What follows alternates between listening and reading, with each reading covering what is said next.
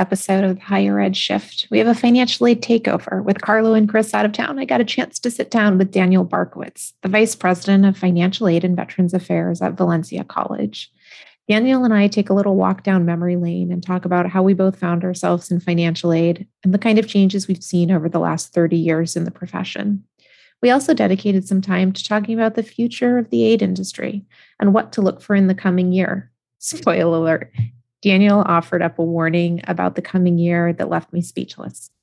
I encourage you to follow and connect with Daniel on social media. We'll make sure to put his information in the show notes, but he can also be found on Twitter at Barkowitz, Barkowitz. I hope you enjoy the conversation with Daniel as much as I did.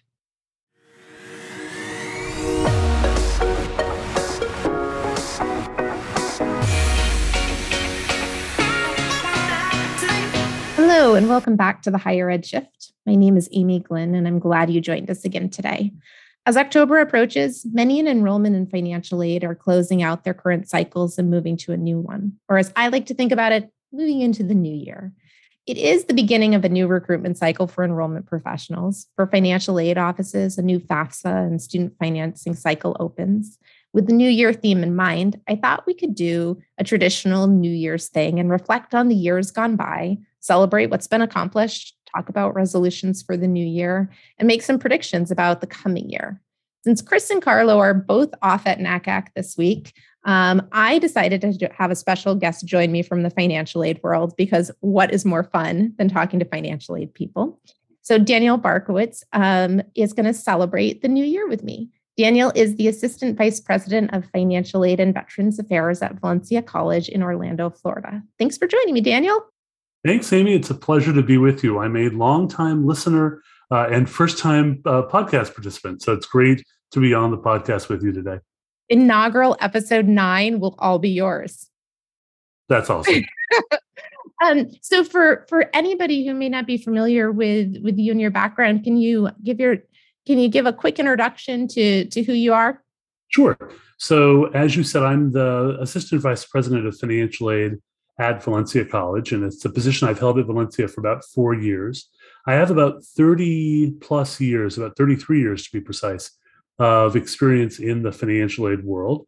And I've worked on what I like to say multiple sides of the fence. So I've worked as a financial aid practitioner.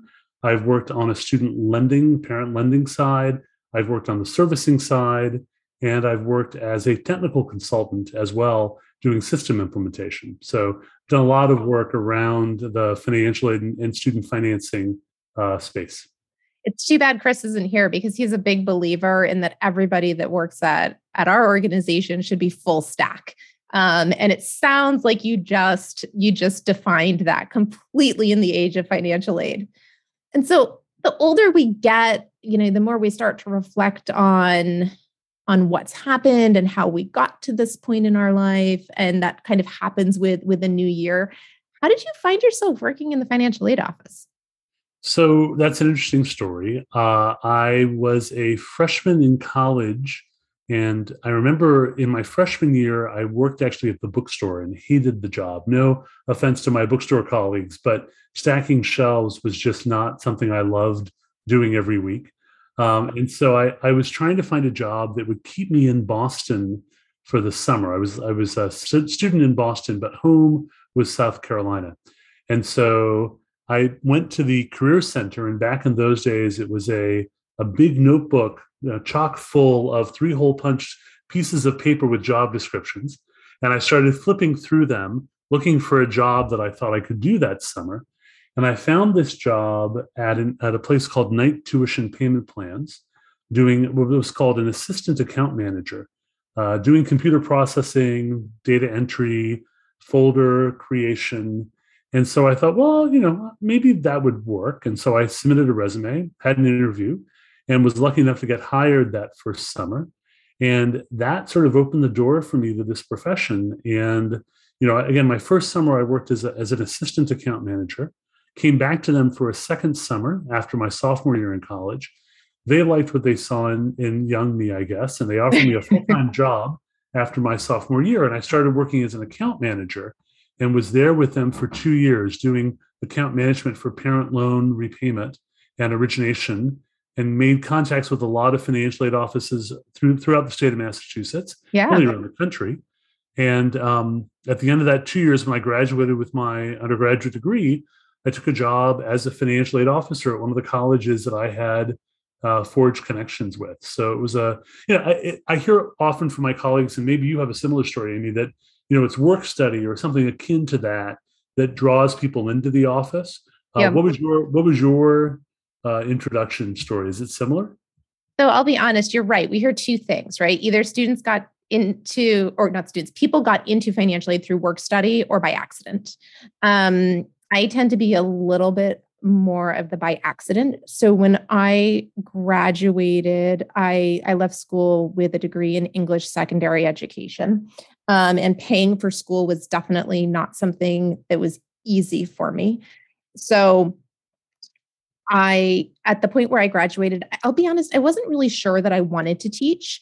And I also could not afford to get licensed to teach in the state of New York after graduation. I just didn't have the money to pay the testing fees and the licensing fees.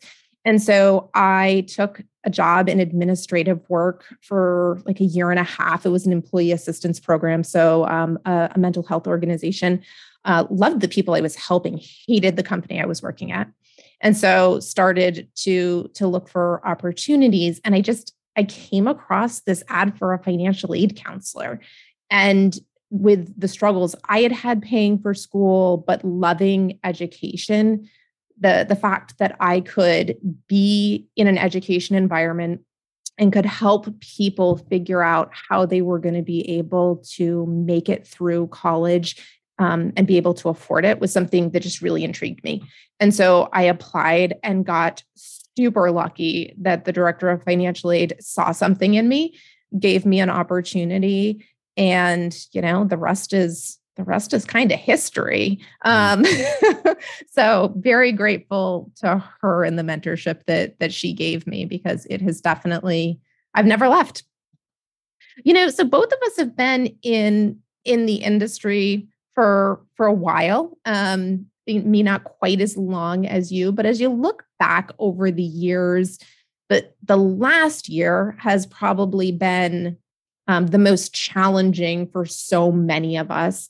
But when you look back, what's the greatest change for the positive that you've seen in the financial aid industry? So I would say there are two. One of them carries a negative risk, but let's talk about that one first. So that to me is the advent of technology and the use of technology in the creation of aid. So, I've worked long enough in the field that now I hate to say this, I'm an oldie in the profession. I never thought I'd get there, but here I am, right? Yep. So I remember the days when, and some of your listeners are going to laugh at this and think this is made up, but I remember the days when to pay a Pell Grant, you used to have to require a student to bring in a paper SAR. You would bubble the back of the paper SAR, collect all of those forms. You'd bubble it with how much their EFC was, how much the Pell Grant was, what their enrollment status was. You'd collect the paper copies of all those paper SARs. You'd make sure the student signed it. You would send it off to the central processor, who would then send you a check for that amount, lucky if you got an EFT. And then you would wind up dispersing it on your side based on that paper roster and the paper SARs. So wow. when I started in financial aid in 1991, that was how we paid Pell Grant. There was no ICER. There was a paper delivery of your output document. And so the whole idea of, this is even before FAFSA was there. We were still using the old FAF form, at least in the college I was working at. So, the whole idea that we've moved to such a technological assumption where everyone's doing things online, everyone's doing them immediately, your systems are built that way. It's changed the skills that I think you need to be successful in the industry. And it's also been a net positive. We can, at Valencia, we serve upwards of, in terms of enrollment, upwards of 64,000 students a year. There's no way we could do that with the staff we have if everything were paper. I think there is a risk to that, and here's the negative risk, which is you don't want to overly rely on technology. Where it allows more interaction with students, that's great. If it facilitates personal interaction, if the Mhm. technology gets the business of financial aid out of the way and allows you to do the counseling part of financial aid, that's terrific. But I think that's the risk that comes with that positive change. It's so funny that you picked technology as your number one thing, because as a student who filled out paper college admissions applications and a paper FAFSA, I was going to say technology as well, because I remember being really lost in the journey about how I was supposed to figure out what I could afford and what I couldn't afford, and knowing that my parents didn't have money to help offset that cost. It was always a stress. And I was always one of those inevitable students that was like coming down to the deadline of, oh crap, am I going to be able to register next semester? Like, can I go in and find that little old lady, because she was a little old lady in financial aid, and cry just right so that she can find enough money so that I can register. But then when I moved into the aid office, I think there was a shift, like as I was finishing school. And by the time I became an aid officer, because technology had started to come in place, like my students didn't have to come sign over their FFEL loan check to me like I did when I was in school. So it's that technology that I agree. And to your point, there is a risk, because when the technology is not in place and we need to use humans, there's a deep need, because of the compliance and the complexity, to have people who are a little bit more, I refer to them as accountants. They're a little bit more accountant based. They're checking boxes, they're making sure everything is in its place, that all of the regulations are being met. But now we're shifting away from those individuals as financial aid professionals to what I like to think of as financial advisors. I'll say a word about that. I mean, that speaks to the second thing that I was going to say, which is the other positive change that I've seen in financial aid is a real focus on student empowerment and the student voice, Yes. and the idea that students are a partner, not a customer and a widget, right? So, Mhm. I remember when I started in aid, it was I have a stack of 150 files to get through. I never really thought of the file as a student and the family. I just thought of it as a file. And I think that's the other positive change is we're now, in an era where we're talking appropriately so about equity and inclusion and, making sure that we bring down barriers. It's important to have the student voice as part of this conversation. And so to enable that, and I think that's, that's another net positive change that's come about as a result. And that speaks to your idea of financial aid officers, I think, becoming much more advisors than an accountant type role. We like to refer to them at Campus Logic as student financial success champions, because they're a champion of the student through the financing journey. And I think it also helps to highlight a group of people who are maybe a little bit undervalued in the educational environment for what they're really doing to champion what is best for students, which is not always easy. So over those years, we've probably both observed some changes or some evolutions that maybe are a little bit more detrimental, either to the industry, to the funding process, but more importantly, to students.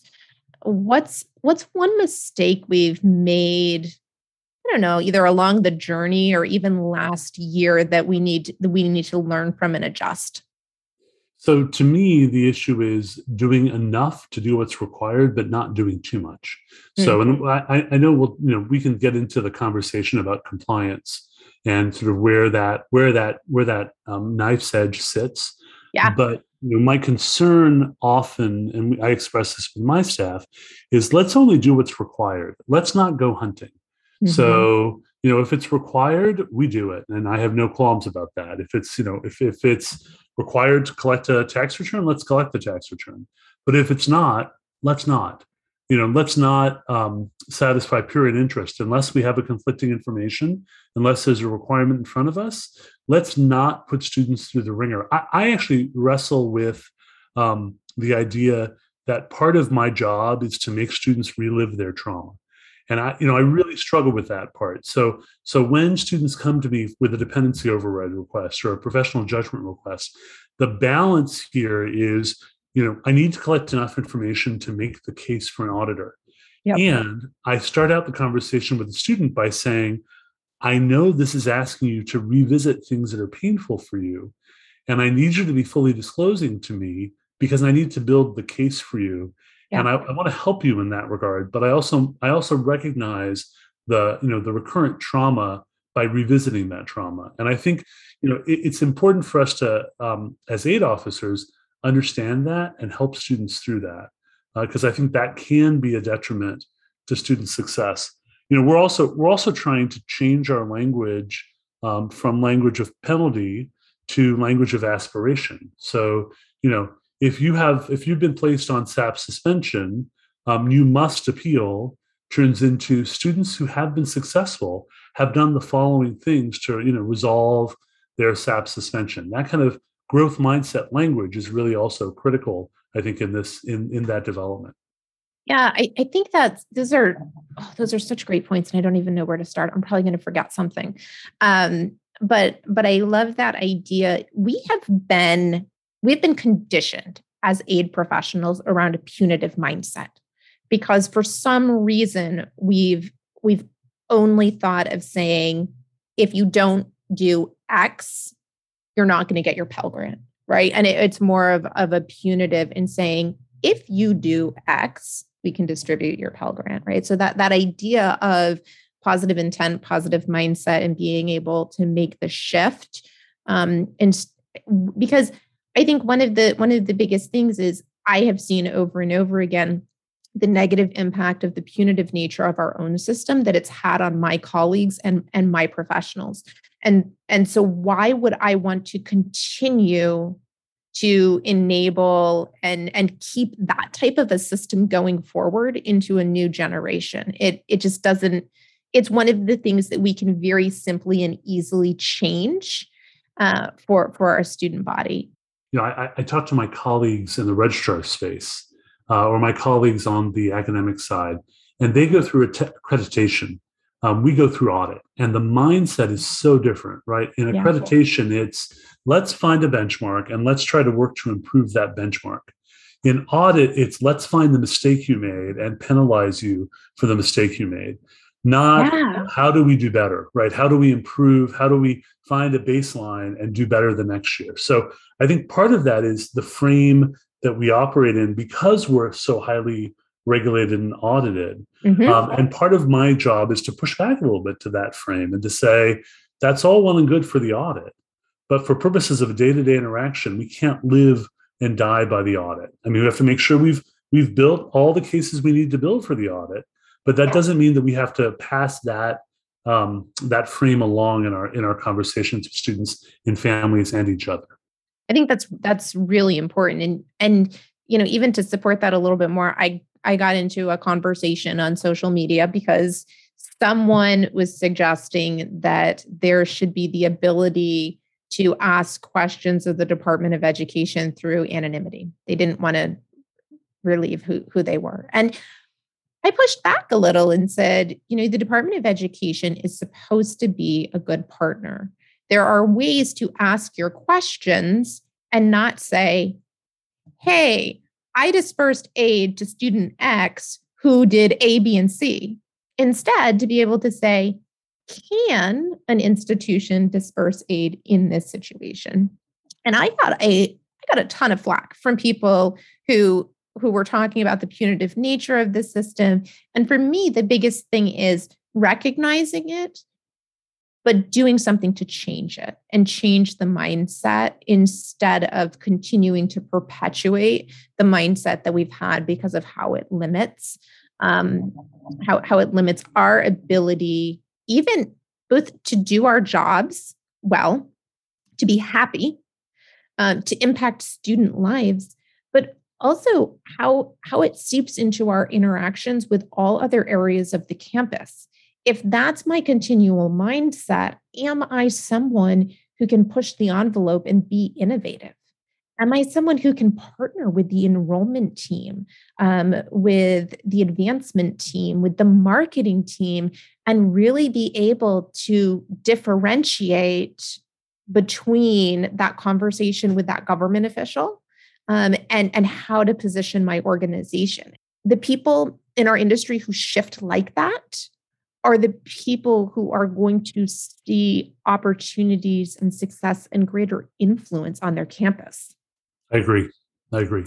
The other thing that you said that I think is really important for us to remember is we are dealing with so many sensitive situations, and this is not limited to our students, to your point, who have had trauma, that are going through dependency overrides, that are doing even satisfactory academic progress appeals, because we know those can happen for mental health issues. They can happen for physical health issues. I've had students who suffered from domestic violence that impacted their ability to be successful academically. And I do think that we as an industry, we need more guidance on how to have those conversations in a really sensitive way, and how to set our systems up in a way that they invite openness and a feeling of safety and security in sharing them, instead of re-victimizing individuals who are in those scenarios. But it extends even into the financial aid process all the way around. We have so many students who are first generation and who are low income, where conversations about economics, about family income, about affordability, maybe things that aren't had in a public way. And so they just don't know how to address the topic even with their parents. It's kind of uncomfortable going to your mom and dad and being like, how much money do you make? Right. Right. For many families, it could be the first time that the families even had a conversation around income, around, what's the specific number. And that becomes difficult, not to mention the resistance to giving up that information somehow in the application process, a sense that privacy becomes, less available. Right. Yeah. And, the other piece that I think about as well is we have to train our financial aid officers to remember that the analysis we do is not necessarily a full picture of every source of income a family has. So, when we verify, if we verify, this year being obviously the exception, but when we verify, the FAFSA doesn't ask for every single form of income a family receives. So all we're doing is collecting the information that FAFSA has, just like, by the way, FAFSA doesn't ask for every asset. So, it is a modified picture. And I think there needs to be an understanding of that. And that assumes a level of financial awareness that many families may not even have. There may be a sense that somehow I'm just opening up my family for analysis. And that really isn't the case. No, if they want to be financially analyzed, they should go fill out a CSS profile. And then they will understand what forensic accounting looks like a little bit better. So, yeah, and I spent lots of years on the CSS profile side, so we could talk about that too. Absolutely. Yeah. All right. So it's the new year, new FAFSA is opening up. I am not personally a big fan of resolutions. I believe that we should always strive to have continual improvement and not hold it to the new year. But along that vein, if you had to make one resolution for the new aid year, what would it be? What are you going to focus on? So for me this year, it's about data-driven decisions. So there's so much data that we collect. There's so much data we have access to. And I know in some of my previous institutional roles, I was just always running on a treadmill and never having a chance to go back and actually do the analysis. It was always about, I've got to meet this benchmark. I've got to meet this threshold. I've got to package this number of students and do this number of verification reviews and this number of SAP appeals. And part of my goal is, and I've started here, but I want to take more time to actually do the analysis of the data, because my gut tells me X, but I want to make sure that the data agrees with my gut. And that as I make decisions for us moving forward, I want to do more of a deep dive into those data. Yeah, I think that is really important.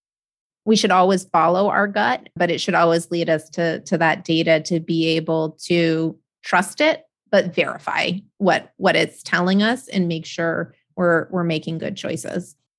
For me, I want to focus on this idea of student financial success.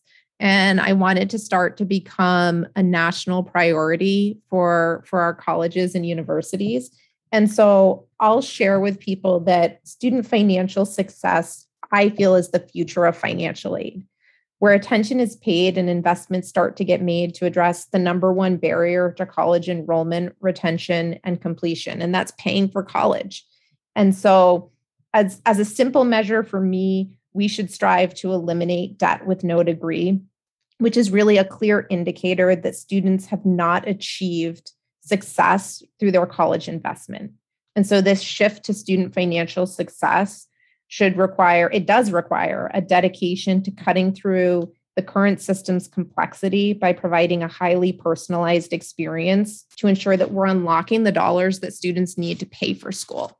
So for me, that's my resolution. I'm not going to call it a resolution. I'm going to call it a goal for the new aid year is to get people to really prioritize and shift the mindset to what I consider the financial aid of the future, which is student financial success. You should get like twinkling music, like there's fairy dust glittering down around my head. Well, I'm sure we can add that sound effect in post-production. Yeah, I'm going to talk to my engineer about that. That's right.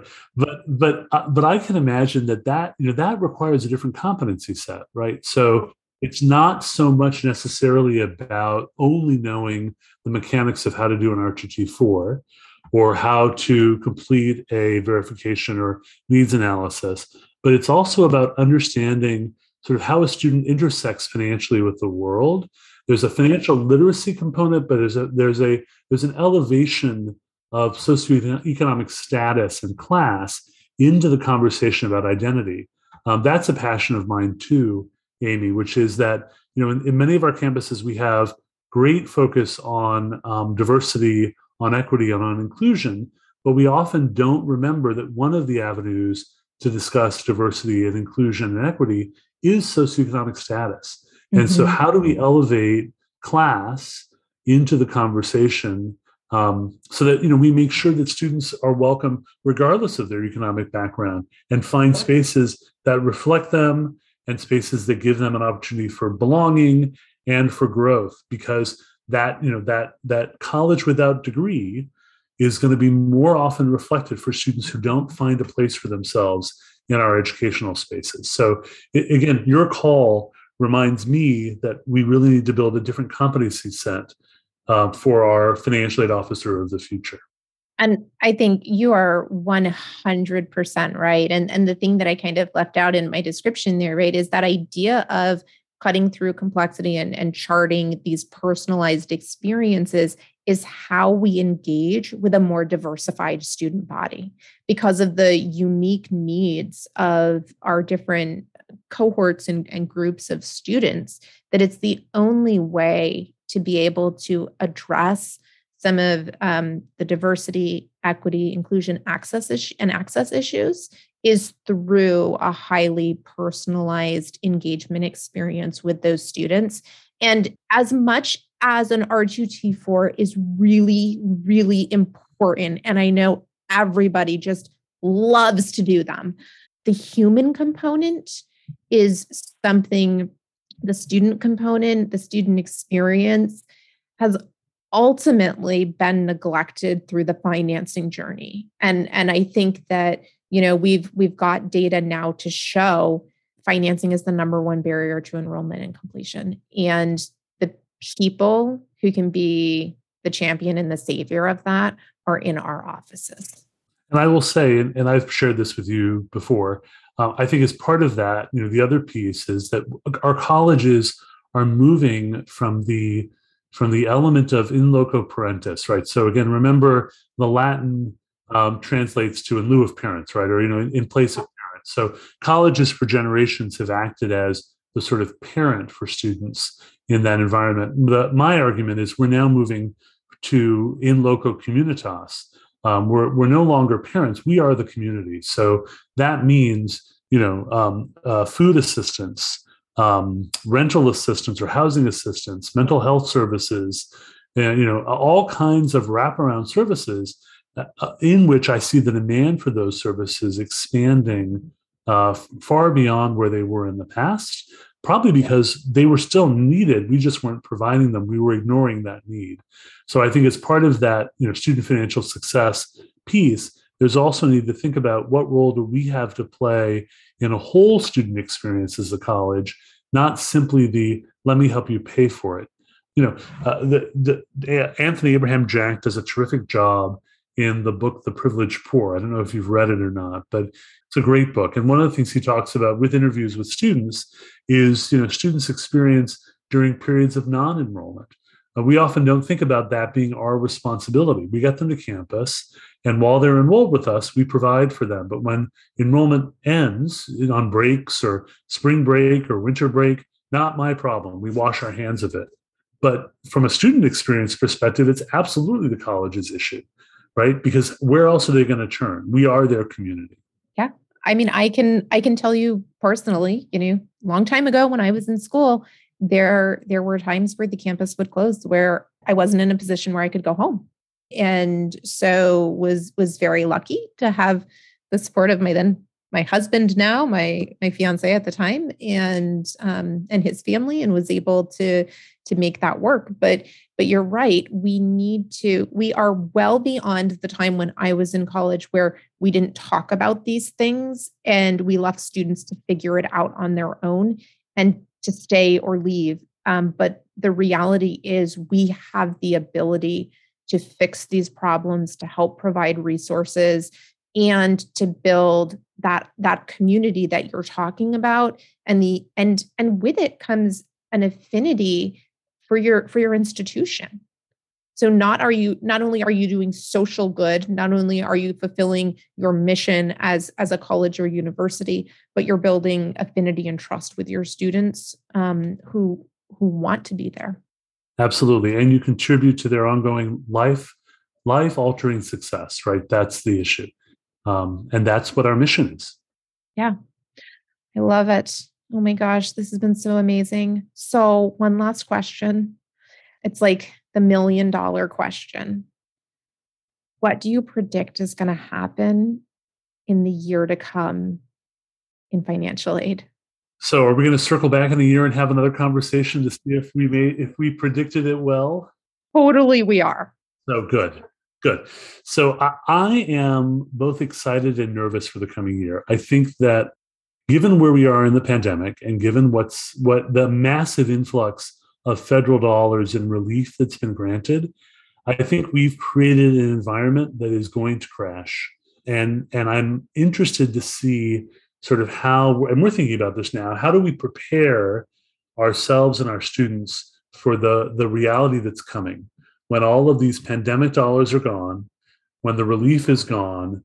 What do we do to help students prepare for that reality? So if I were to spin it negatively, I would say we have challenges ahead. If I were to spin it positively, I would say we have great opportunity to think about creating avenues of student financial success, to borrow language you've shared. And this is the clarion call. This point is the wake-up call to say we can't put it off, because in a year, our students are going to be coming to us looking for solutions that we don't have today. And so I really would predict that in the coming year, we're going to need to refocus our energy on providing those pathways and providing opportunities for students to become more financially savvy about their own education and their own journey, and looking for creative ways to help find funding for students and help them be conscious consumers as they move through the environment. I feel like you just blew my mind with something at the very end of our interview. And I'm I'm a little annoyed at you right now. So the vacuum that is going to be created, I will be honest, I hadn't thought about the financial vacuum that gets created, both from an institutional investment in some of the technology and resources that they've had for students, but even around what we've created in expectations for students about emergency grant assistance. Like, I know Valencia got a fairly generous portion of emergency dollars. How do you, like, ballpark, how much of an influx in the student grant portions did you guys have over the last 18 months? So it's been, and I will include what we're predicting to spend for fall and spring. So altogether, it's been about $140 million. So that's huge, right? That is twice the amount of Pell in a single year that we receive. So if I think about, doubling Pell and, and having to administer that, and then all of a sudden that fund drying up and no longer being available, there's a lot of risk there. And so, that's the piece that I would love, to plant a seed to talk more with you about, maybe in a coming episode, about, how do we prepare for that as a college? How do we think about that? And I'd love to hear, Carlo and Chris's perspective on it as well. I think there's a big risk for college. Do we really need them? Well, maybe not. I mean, I'm just saying. Especially as we also face what is coming in terms of the enrollment cliff. Right, we know that the demographics of those who are in high school, there's some shrinking classes coming, and so I think if I were to predict, the next 5 to 10 years, it's that twin confluence of events that's going to be a real challenge for us in financial aid and in higher education. Man, I should have gone first. I'm not going to try and top that. I feel like that was the best prediction ever. Thank you so much for joining me. I appreciate you being willing to spend time and share your ideas with me and our audience. It was a real pleasure. And usually I wind up talking back to the podcast while I'm listening to it. So, I appreciate the chance to actually talk with you on the podcast this time. So, well, that transition's great because we would love to hear from listeners on what they think have been some of the same things that we've talked about. So what have been some of the greatest positive changes that you've experienced in your career? What are your predictions for the year to come? What resolutions do you have for your financial aid office or yourself professionally? We would love for you to share this episode and Daniel's insights on social media and with your friends, family, and coworkers. Follow the channel. And we look forward to seeing you again next week.